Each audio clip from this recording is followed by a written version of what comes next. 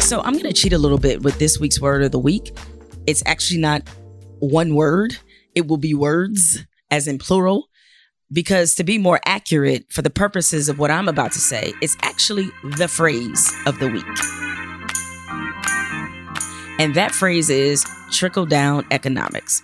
Now, even if you have just a passing interest in politics, you've heard this phrase used a number of times. Conservatives especially love to use it because it's their bread and butter. It's also how they sell the public on this notion that it's a really, really good idea to give rich people tax breaks. Now, their theory is that by giving rich people and businesses big tax breaks, that will incentivize them to spend more money, and it will therefore boost our economy. The money will, in essence, trickle down to the lower classes. Businesses will want to spend more rewarding their workforce because they don't have to give as much money to the government. Now, I came across this fascinating story that was recently published that supported what I've always believed and certainly what I could see with my own eyes. And that is trickle-down economics is some bullshit. The London School of Economics recently studied 50 years of tax cuts, and they came to the conclusion that, wait for it, those tax cuts that help the wealthy only help them get even richer. So everybody who's listening, pretend to be shocked. The London School of Economics studied not just the tax cuts in this country, but in other countries as well. And their analysis showed that incomes of the rich grew much faster in countries where tax rates were lowered for that particular group. The money never trickled down to the middle class and certainly not to the working class poor. That is especially important to remember because as of the taping of this podcast, there's a lot of hand-wringing and negotiating and back and forth about an additional stimulus package. President Joe Biden promised that he was going to give the American people an additional $1,400 in relief money, which would be the third round of checks that people have received. But have you noticed that every time the idea of giving people more stimulus money comes up, it's a debate, it's a fight. And then notice how last year when the government decided to give billions and billions to big business, that same energy and resistance, it's not there. That shit passed with the quickness. But when it comes to giving the people more money, suddenly whole lot of hostile energy. Now, we saw this with the recession back in 07 and 08 when big businesses got bailed out. A lot of corporations simply pocketed the cash. They still laid people off. They still eliminated jobs. And they gave huge bonuses to executives or redirected the money into buying back their own stock, which eventually led to massive cash infusions for those at the top. Now, according to an NYU professor, Scott Galloway, since 2000, U.S. airlines have declared bankruptcy 66 times. And yet CEOs of the 6 largest airlines spent 96% of their free cash flow on stock buybacks, which boosts the share price and subsequently their own compensation. Now, when we, as in the public, when we go broke, we get told we should have managed our money better. When rich people go broke, they get bailed out. When we need a handout, and actually, I wouldn't even call it a handout. Strike that from the record. When the government has made the decision or there's some kind of plan to give the people more money, which is actually their money because it's your tax money, here comes Captain Conservative complaining that it's socialism. And people start moralizing to working class people, acting as if their lack of money is because they just didn't possess the right values. It's never because our economy is frankly rigged to keep rich people rich. No, you brokies don't have your shit together because you just don't work hard enough. Capitalism for the working class, socialism for the rich folks. Now, last year was the largest transfer of wealth this country has ever experienced. Before that dude who used to be president left office, he rearranged the tax law so that the 400 richest American families paid lower taxes in 2018 than people in the middle class. First time in history that's ever happened. This is why I'm always so confused as to why people continue to stand for ultra rich people as hard as they do. Now, listen, I ain't afraid to make a few dollars, and I certainly don't believe that rich people should feel bad about their wealth. But we work overtime in this country to preserve the finances of people who aren't paying their fair share. I'm always amazed at how sports fans get so mad at athletes when they hold out for a better contract. Athletes get called selfish and every name in the book. But they never have that same energy for the people who actually own the teams, the billionaires. They always side with them as opposed to the athletes who are much closer to them in terms of the concept of labor than these billionaires are. We idolize wealth in this country on an unhealthy level. So the next time you hear the phrase trickle down economics, interpret that for what it really is. Rich people staying rich. Our phrase of the week. Coming up later in Fuck It, I'm Bothered, I'm going to talk about how recently we've been given some great examples of just how unequal our justice system really is. But now let's get on to today's show. My guest today is one of the most talented actors in Hollywood. He's had an amazing run of movies, starting with his breakout role in Get Out, then his stellar performances in Black Panther, Widows, and Queen and Slim. And let me tell you, his latest movie might be his best performance yet. And that is saying something considering what his roster of work looks like. He's playing Fred Hampton in the movie Judas and the Black Messiah. And while I'm no expert on how award shows work or how critics judge performances, what he did in Judas and the Black Messiah felt like an award-worthy performance. Coming up next on Jamel Hill is Unbothered, Daniel KALUUYA.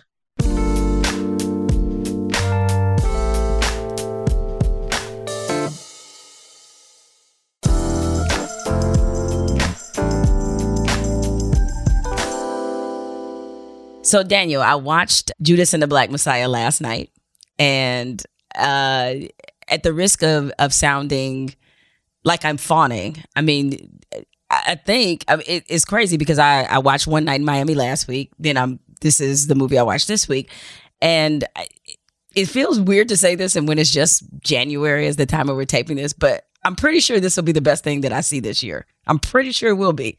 And One Night in Miami was pretty damn good.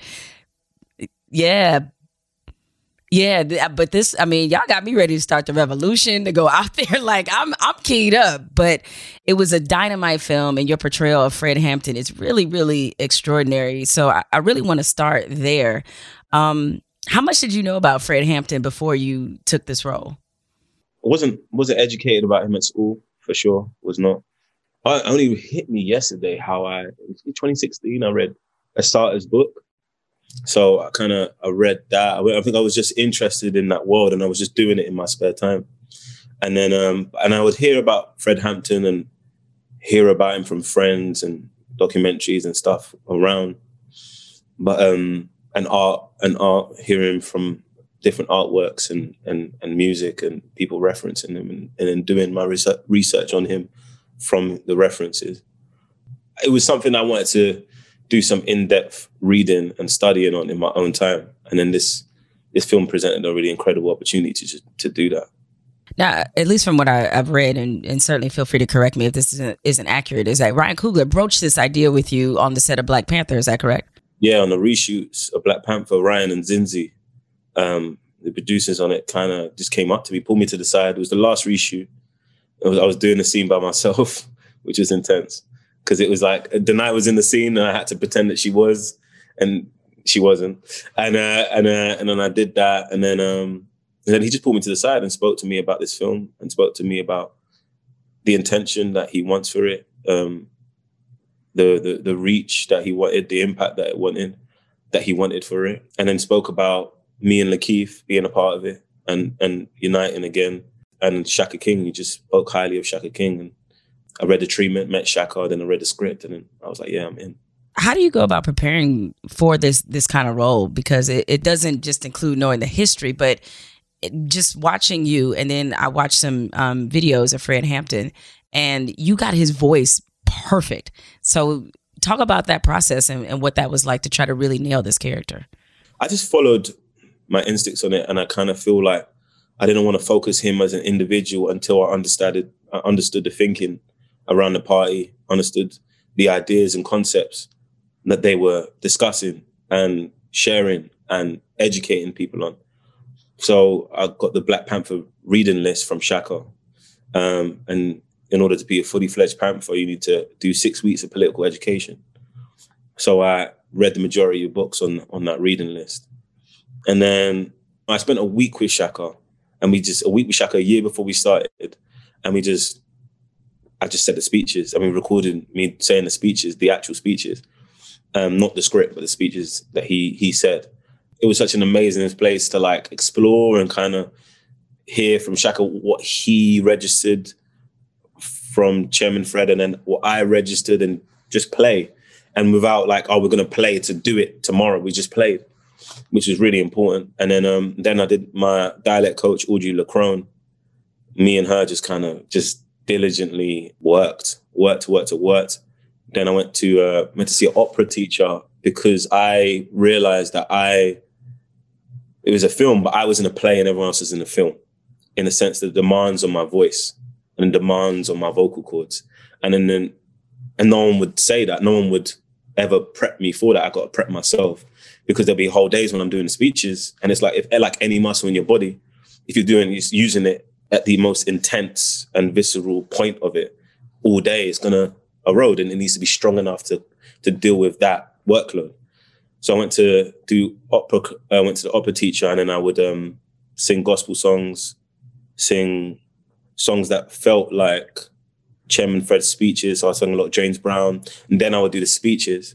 And then I wanted to hit it from a technical standpoint. So there's two technical standpoints that I was looking for, was also vocal cords and diaphragm conditioning, but also cadence, and understanding that his speech cadence and his talking cadence are two different cadences. And so I was kind of pinpointing and hitting that. And then I realized that, like, oh, when I was watching the speeches and doing the classes, I was like, oh, this is the talking version of singing as opposed to the singing version of talking. So I approached them like songs. It's a big difference between doing just an American accent, right? But you're doing a Chicago accent on top of that. That's a little bit different. You know what I mean? There's a lot of different influences in that Chicago accent, because his parents are from the South, and because of this and because everything else is all that. And you want that to be baked into his speech and everything else. And it just like, it's like going through the speech and going through the dialect and going, okay, that's from there. That's from this region. That's from that region. And he's just a melting pot on everything, which is kind of makes him appeal to everyone. But yeah, it was a lot of work. I recently had Damson Idris on the podcast. Yeah, he texted me, he said, yo, you got to be on the show. I appreciate him saying that. We spent a whole lot of time talking about Nando's, so I think that's probably... What do you know about Nando's? Do you know about Nando's? Listen, I know about Nando's. I'm a sports reporter by trade, a sports journalist, I should say. That was my background, right? So I went to the World Cup in 2010, and that's when I got introduced to Nando's in South Africa. Oh, South Africa. Yeah, I've had Nando's in South Africa. Listen, when you're in London, we got to go Nando's. Say nothing.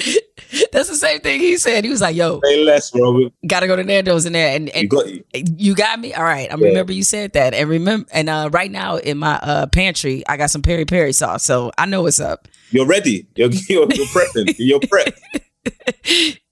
But the question I asked him was that, why is it that British actors are so much better at American accents than the other way around? Like, Americans that try to do British accents are like, they're not all bad, but they're all, pretty bad. And you all are so good at imitating not just an American accent, but from different regions. From, him on Snowfall, he's doing somebody from LA. You're doing people from, Chicago. What are your theories or thoughts on that, about why you all seem better equipped at this? No, I feel like it's something. I think it's a lot of times to do with exposure, that we've just been exposed to the American accent at a young age. I think American actors are incredible. You know what I'm saying? And I've seen a couple that have done a British accent really well. Like, yeah, who's done the best to you? Robert Downey Jr. did well. Renée Zellweger did well. She sounds like someone from Chiswick. Like, they kind of can hit it. But I feel it's just like exposure in hours. And I think it's a reflection of the industry within England, that there isn't the wealth of projects in order to welcome more American actors to kind of come on our projects in that kind of way. You know what I'm saying? And so, but I know there's a number. I know Lakeith was doing one. I think Brian Tyree's doing one at the moment. Like, don't quote me on saying that. I know Dominique's flirting with one. So I'm excited for more American actors doing British accents. I read this as well. And again, feel free to clear this up. But a bunch of you guys British actors, Black British actors, you guys are all on a text thread. Is that true? No. That's not true. I ain't on that thread. They didn't invite me. I don't know. They asked me out. They ain't asked me out. Okay. I've got actors that I know, but we train together. Like we work out in the morning. There's stuff like that. We don't. It's not like we're talking about the industry. We're just friends. You know what I'm saying? We've known each other for like 15, 16 years. So when we go festivals, we roll out. Do you know what I'm saying? It's just normal. They're just friends. A little more organic than that. Yeah. I understand. But getting back to the movie real quick, you mentioned, all you had to do in terms of your voice and preparing and doing the speeches. Of all the things that you learned about Fred Hampton, what were some of the things that most surprised you about him? How much he loved. You know what I mean? And understanding that all the work and all the intellect and strategy and all his incredible qualities and attributes were rooted in a love for his people. Really meditating on that. And you see it in the tail end of a film. I don't want to spoil it. When he makes a decision at a certain point, it's for the love of the people. It's for him going, I genuinely do. I say it and I'm going to do it, He's like an activist and an actionist. That really, it surprised me that it was, is rooted in such a deep emotion. You never see the Black Panther Party presented in that way of them having a deep love for their own. And no matter what, by any means necessary, we are going to protect our own because of how much we love ourselves. And that realization in me was the most kind of illuminating. Now, you spent some time with some of the ex-Black Panthers. What was that experience like? Yeah, I spoke to a couple of them, and then it was amazing. It was almost like you had a window into a perspective that you don't usually see in the mainstream anymore, and I understood why it's not in the mainstream anymore. You know what I mean? It's like, oh, this has been shut out for obvious reasons. You know what I'm saying? And it was, for me, it was just a clarity of mind and a clarity of spirit. And they understood what they were saying, they were aware of what they're saying, and they moved from that. Even just, I can talk to someone and I can feel where they're coming from. And I go, oh, okay, cool, got you. Like what they say is what they say. You know what I'm saying? And it's really important information, but I can feel where you're coming from. Like when I say a fact and they say, no, it wasn't that, it was this. I can feel where they're coming from with that aligning of me. You know what I'm saying? And it's like, oh, okay. It was just that kind of, it was an invaluable, I don't think I could approach this project without speaking to some ex-Panthers. I know that obviously Fred Hampton, he has a son and, other family.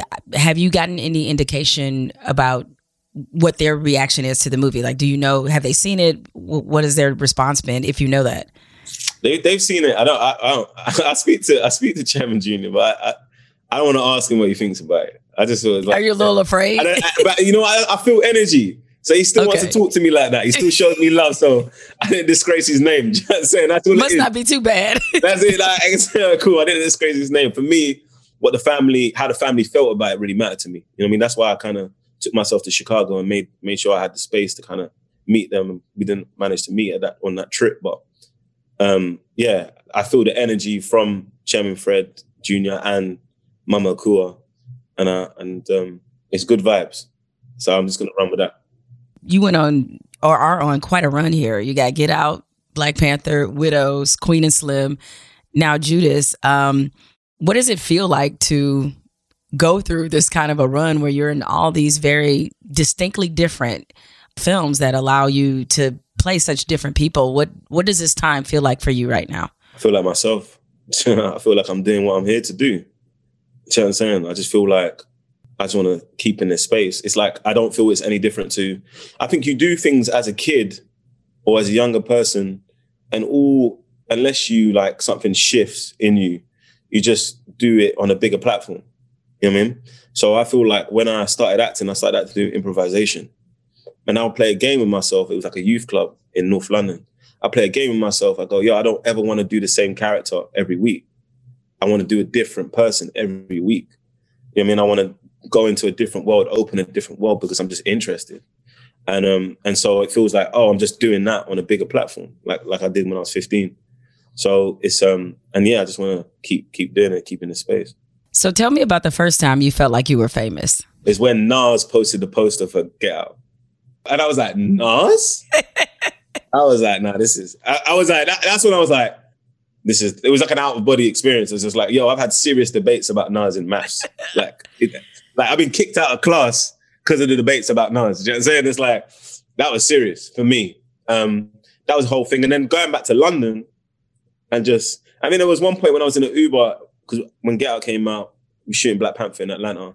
And I went to an Uber and then this guy was like, oh, you look like that guy in Get Out. And I was like, yeah, no, I'm British. Because I heard that guy was British. I was like, oh, shit.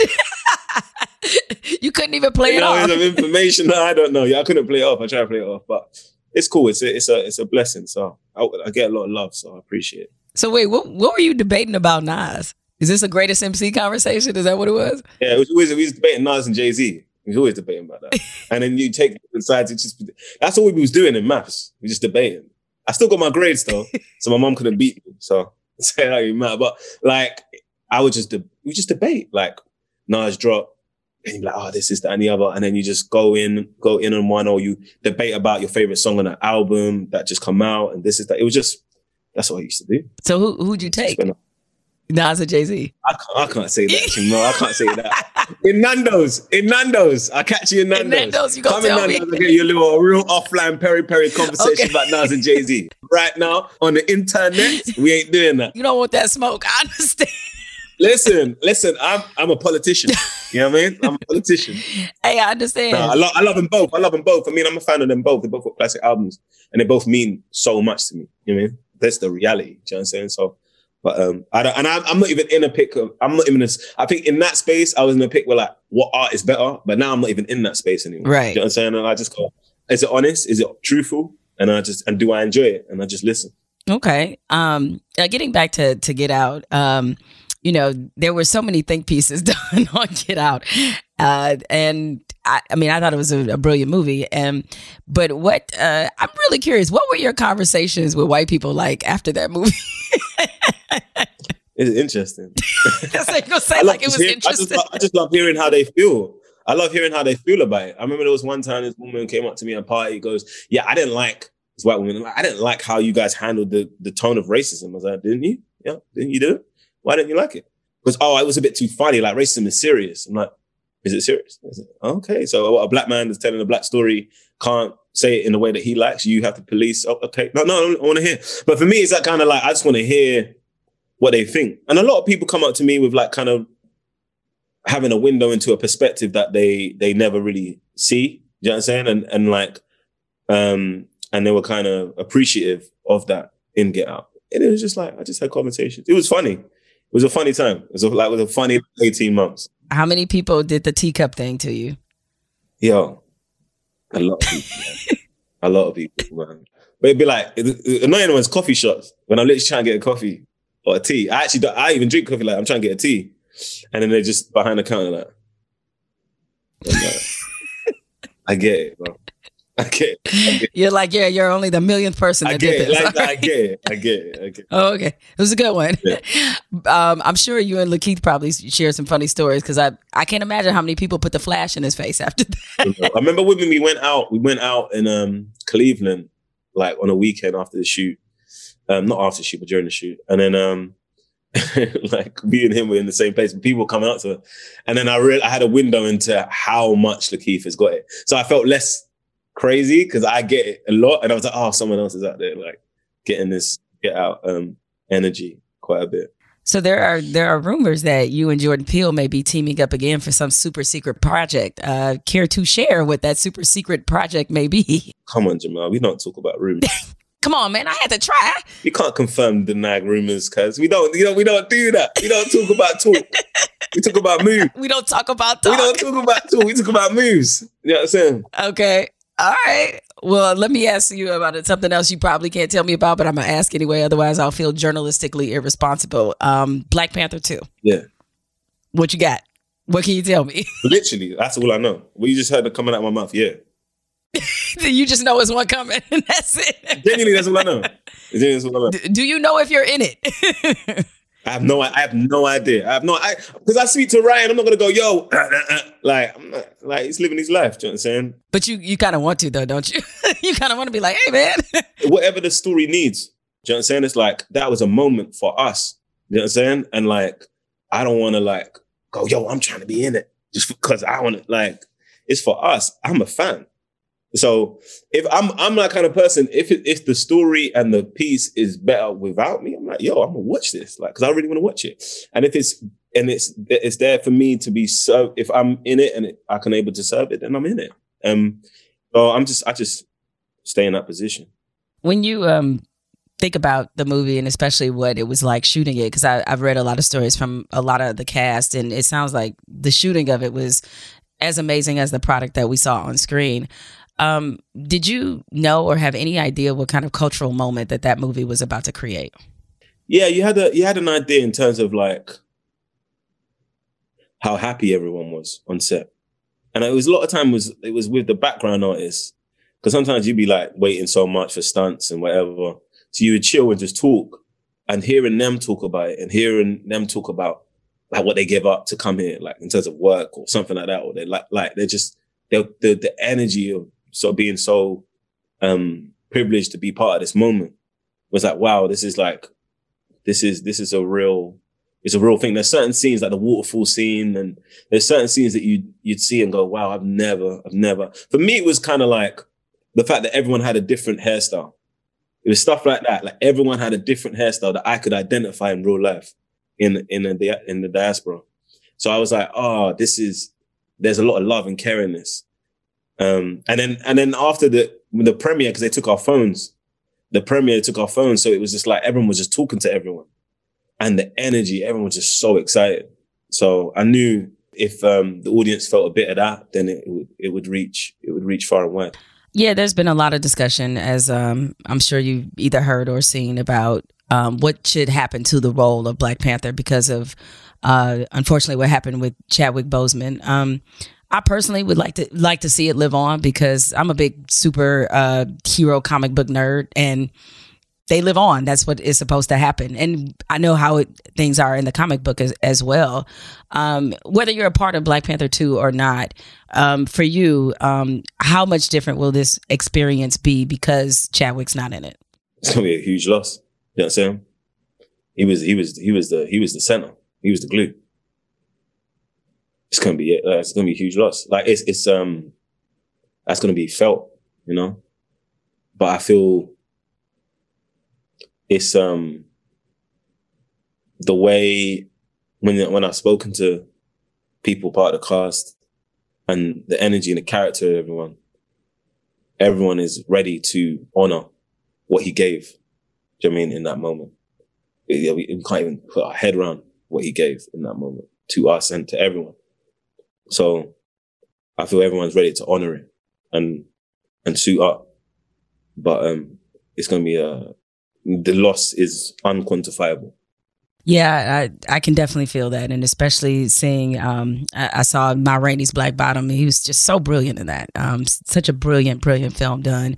And I'm just amazed. And it's inspirational just how much he was able to accomplish in the amount of time that he had while, battling something terrifying. Listen, I have some more stuff I want to ask you. You're going to take a quick break because there's definitely some more rumors I need you to confirm or not confirm related to some of your projects that are coming up. But we'll be back in a moment with Daniel KALUUYA.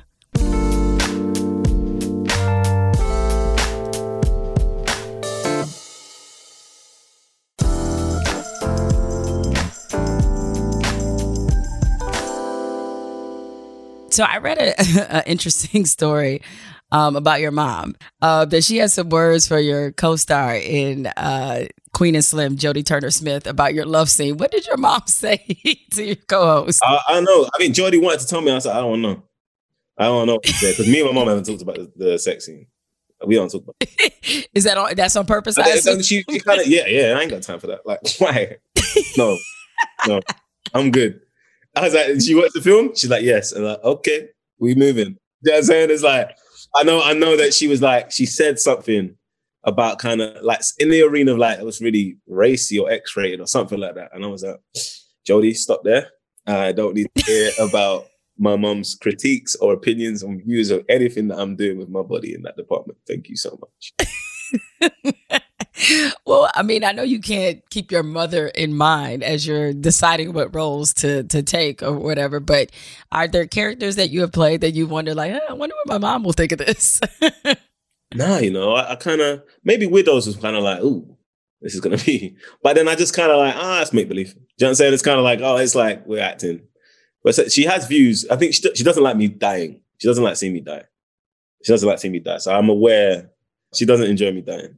Now, has she, I guess along those same lines, has she seen Judas and the Black Messiah? Yeah, has she seen it yet? She hasn't seen it yet. No, because of the pandemic and all this stuff, she hasn't been able to see it yet.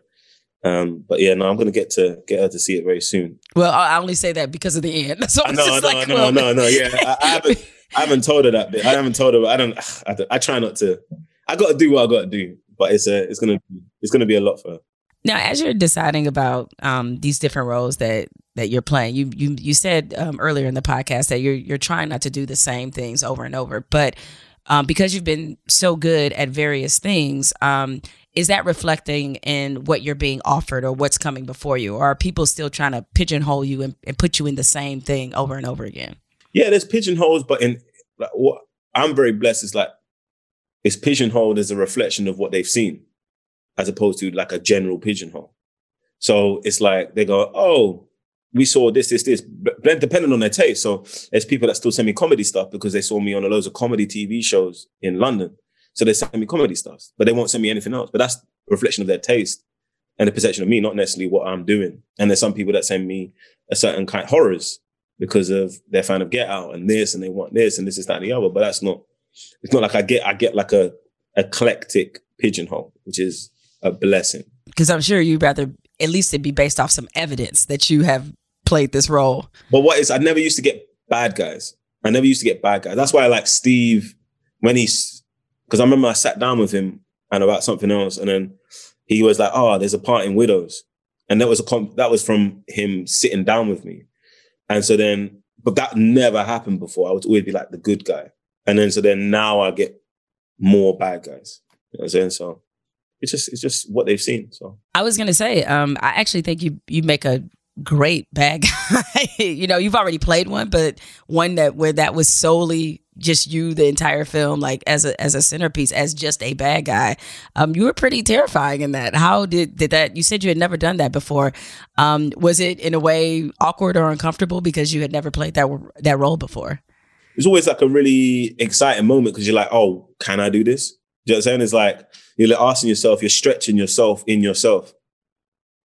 And then you just have an idea of, because I just don't think bad guys think they're bad guys. It's just their experience seems like they're bad guys, but they did what they had to do. So, and I understood those guys when I was growing up, and I was just like, oh, they would help my mum with shopping and they'll do something crazy. But like, and it's just like what was amazing doing it is having a perspective on bad guys, what people perceive as bad guys. It's just them doing what they want to do. They have to do that. And what's scary is that you're seeing a window into their actual experiences. Because if they're that cool in that space, you're like, what has he been through? What has he seen? What has he done?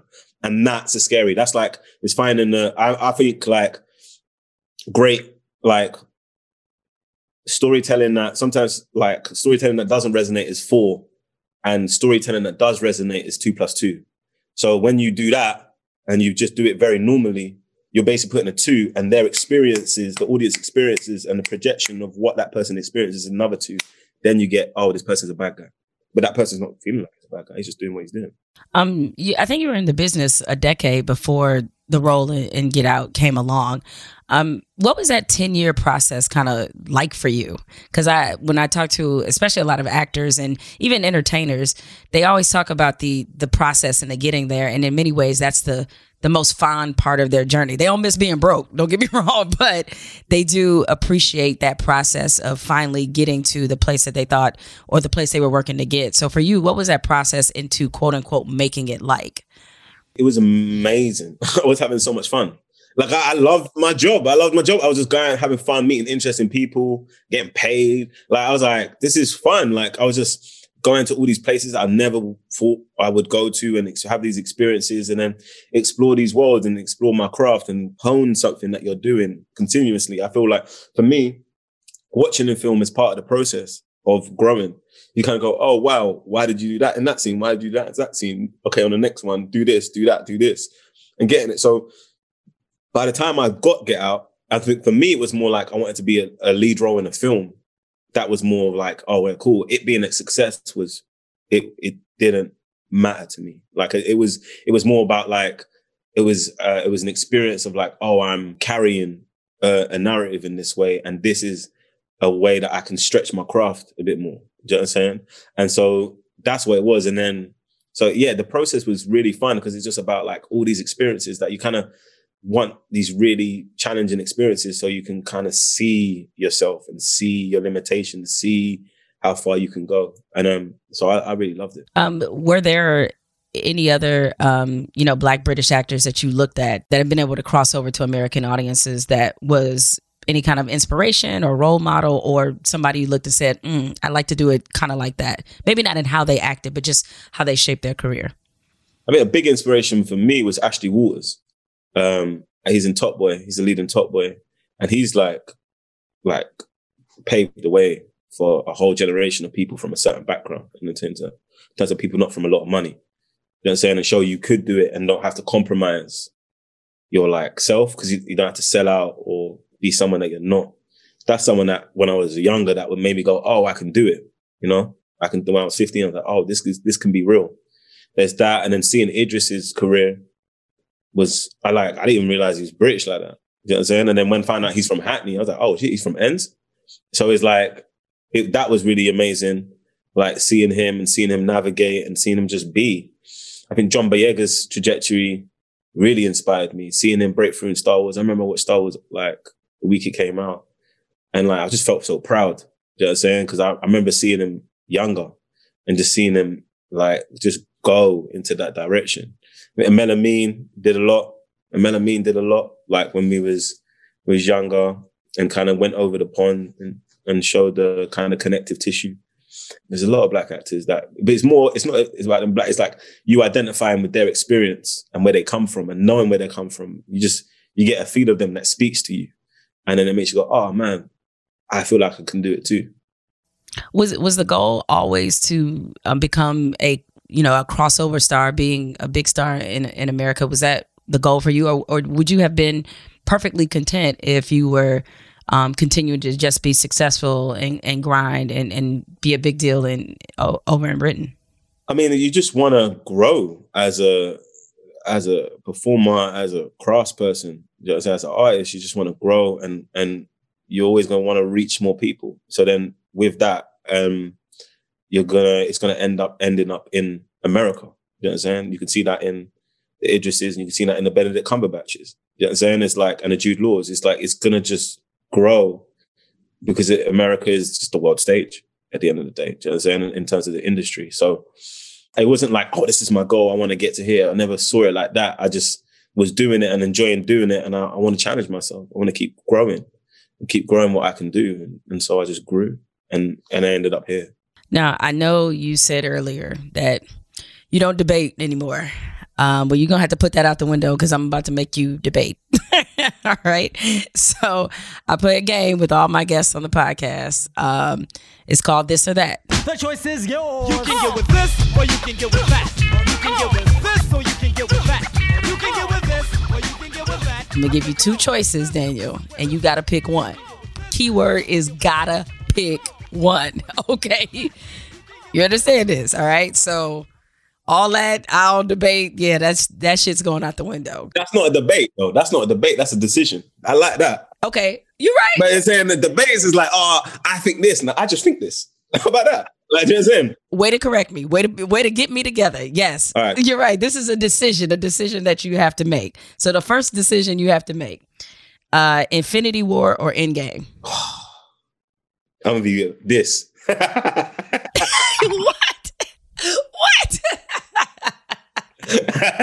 Infinity War. Infinity War. Okay. I have that debate with people all the time. I go back and forth. So it's like, whatever, but it's hard, Endgame. Robert Downey Jr. is tough, so I hear you. In terms of their portrayals, since you have just played a noteworthy historical figure, Will Smith's Ali or Malcolm X Denzel. Denzel's Malcolm X, rather. Come on, bro. It's Denzel. That's not even a comparison. I'm going to remove the comparison. But see, okay. You're going to reject the premise. So you said, I did the craziest thing, yeah? I started watching films like about this area and this arena before I was starting to shoot every night. And then I was like, yo, let me leave Malcolm X. So I watched Malcolm X. The night before we first day, I was watching it and I'm so stubborn, yeah? Where like, I don't give up. I will watch the whole thing. But all I was watching, I was just like, I can't act. I just can't act. This guy's the best. I was watching it, I was like, this guy's the best. Like, I was in my head so deeply on the first day because I was just like, I just watched the best performance ever. So that, like, Denzel Washington and Malcolm X, I just feel was the best performance ever. Just hands down. Don't at me. Don't debate me. That's what it is. Like in that, like every look he does is iconic. Like he is not a game. Like you can't compare other actors. That guy, he's not a game. So I can't even be in a space of comparison when it comes to Denzel Washington. I feel you. And you know what? All that being said, we were both talking about how we saw One Night in Miami. I can't remember his name, but the young actor who played Malcolm X in that was fantastic. Yeah, Kingsley Benedict. He's from my area. Yeah, he's amazing. And it's like I said, it's a really hard thing to follow up. Do you know what I'm saying? And like he just did it with such class and grace and effortlessly. I thought it was an incredible performance. Yeah, I love Kingsley. He's a cool guy. He was terrific. So since you're into horror films, Freddie or Jason? Freddie. Because I used to have babysitters, these 14-year-old kids, yeah? You know, when you're like, these 14-year-olds, yeah? And I was like, I don't know, 6, 7. And they would make me watch Freddy Krueger, like, as a kid. And they would laugh when I get scared. So then I would wake up, I wouldn't want to go toilet as a kid because I thought Freddy was out there. Do you know what I'm saying? So Freddy was terrorizing me, so I got to give it to Freddy. You know what I'm saying? You know Jason like that. So I know Freddy, though. I know Freddy. Since you brought up these two rappers as two of your favorites, Jay-Z and Nas, Reasonable Doubt or Illmatic? Don't give me that look. I can't do that. I can't. That's deep for me. I would have to re-listen to it now and feel how I'm like now, and I'll tell you how I feel now. I can't say I can't give you that. I can't. That means no. I can't. And I appreciate. I know what you're saying. I know you're looking at me going, this guy is dodging this. But I said 3 of them. I did say 3 of them that I committed to the. But this one, you gotta let me just live on this one. I gotta give you a pass. You gotta give me a pass. One pass. Right. One pass. I'm gonna give you one pass, but this next one you don't get a pass. All right. So you will be judged forever on this next one. No, I'm kidding. You won't be. But since you love Nando's, I hope that while you have been in the States, you have had a chance to enjoy some Popeyes. Nando's or Popeyes? Nando's. Oh, but you flinched. Popeyes. No, the thing is with Popeyes, it is, I can only speak from my experience of Popeyes. Yeah? Okay. And I heard it's different in different states. Yeah? Well, it's different in different, like you could, if it's 10 Popeyes in the city, they all 10 might be different. Yeah, so I think I went to a couple of them and they were dry. The chicken was dry. I can't stand by dry chicken. I can't stand by that. Well, no. Is that what I'm trying to say? So I can't go your Popeyes. I got to go Nando's. Okay. Because Nando's is never dry when you go there. No, it's clean. It's moist. Get me? Nourished. Look, just a pro tip is that when you're in LA, go to the Popeyes in Inglewood. It's never dry. Yeah? Yes. Never dry. I'm actually going to do that in like next 2 weeks. I actually will do that. And have you had a Popeyes chicken sandwich? No, I've never had that. Listen, I'm trying to get you all the way together here. I'm going to need you to get on this chicken sandwich. Okay, cool. The spicy one. It's done. All right. It's done. All right. It's done. I'm going to do it. I'm involved. I just need guidance. That's all I ask for you, man. I just need guidance. You say when, I say when. Cool, when. I love it. You're coachable. That's why you're a great actor. say when. Yeah. Well, listen, Daniel, thank you so much for spending this time with me. The movie is really, really remarkable. So many people, I think, are going to not just love it, but this is going to be one of those things that we'll be talking about all year. Your performance is truly phenomenal. It is at times where I'm listening to you. I know you're not Fred Hampton, but I'm like, oh my God, I feel like I'm literally watching Fred Hampton. So it was an amazing performance. And also, I hate that I blanked on her name, but the young lady who is your co-host and love interest in it, like, Dominique Fishback. She was incredible. Phenomenal. Like, she was really great. Everybody was. So I feel like I'm just fawning over the entire cast because everybody was so good. And that's what was rather incredible about this. It's just like everyone. You look left or right, whether it's Ashton, whether it's Caleb, whether it's Daryl Brick Gibson, it was Algie Smith, it was just Jesse. It's like everyone. Lakeith. It's like it was just stacked. You know what I mean? Jermaine Fowler. There's some people that come from one day. Lil Rel. They come from one day. Kill it. Do you know what I'm saying? And so it was a blessing. It's just a blessing. That's what I'm trying to say. Is it's bigger than all of us. Do you know what I mean? It's like stars aligned. So I feel very privileged to be a part of this cast. All right. Well, thank you so much for joining me. And be well and just continued success, because I know you're just getting started, even though you have done a shitload already. So take care with everything. You're warming up. Appreciate you, man. Appreciate you too. All right. Daniel's getting out of here. Final segment coming up next. Fuck it, I'm bothered.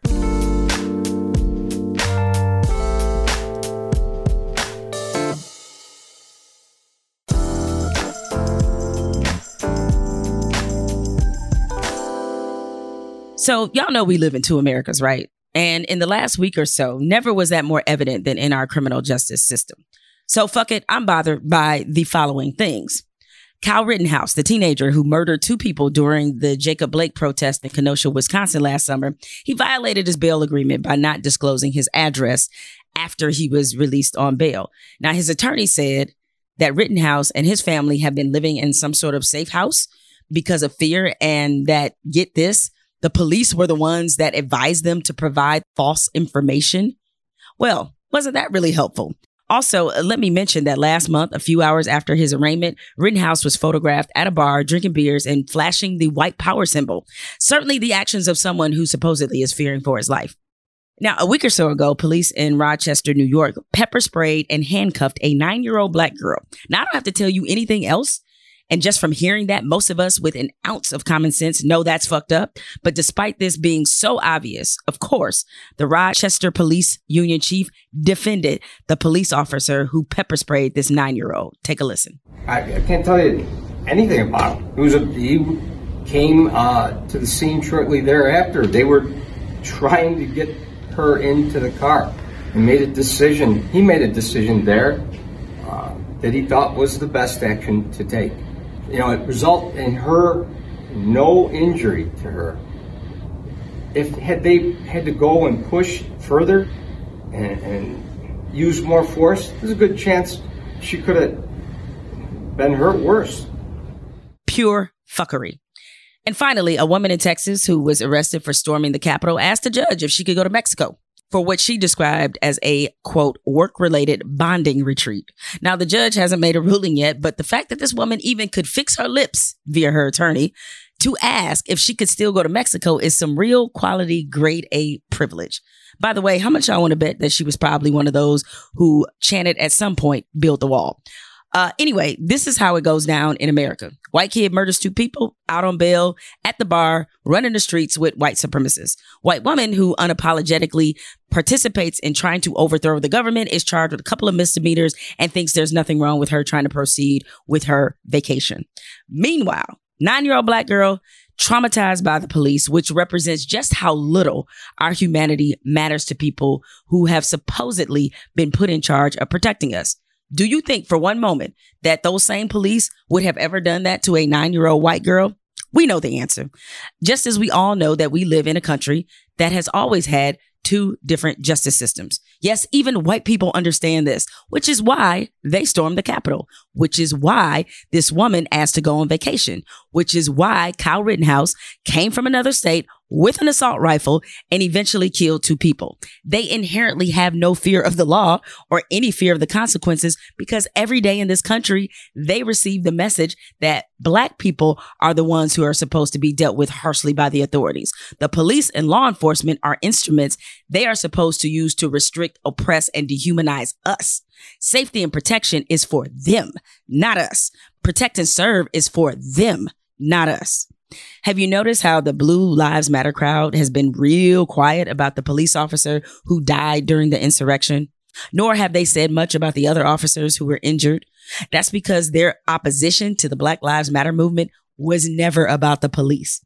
It always was, has been, and will be about the white supremacy. Stay unbothered.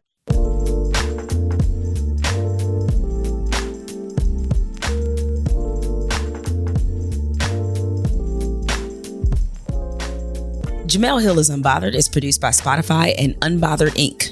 From Unbothered Inc., Ashley Van Horn is our head of talent, Rich Berner is our technical director, and Evan Dick is our executive producer. From Spotify, supervising producer is Jifa Yador, and project manager is Jessica Dow. Our theme music is provided by Corey Greenleaf and Ben Darwish. This or That Music, The Choice is Yours, Revisited by Black Sheep, written by Andres Titus, William K. McLean, and Johnny Hammond from Universal Polygram International Publishing, Inc. on behalf of itself and Peep Bowl Music. You can find more from me on Twitter and Instagram at Jemele Hill. Please remember to subscribe and share with your friends.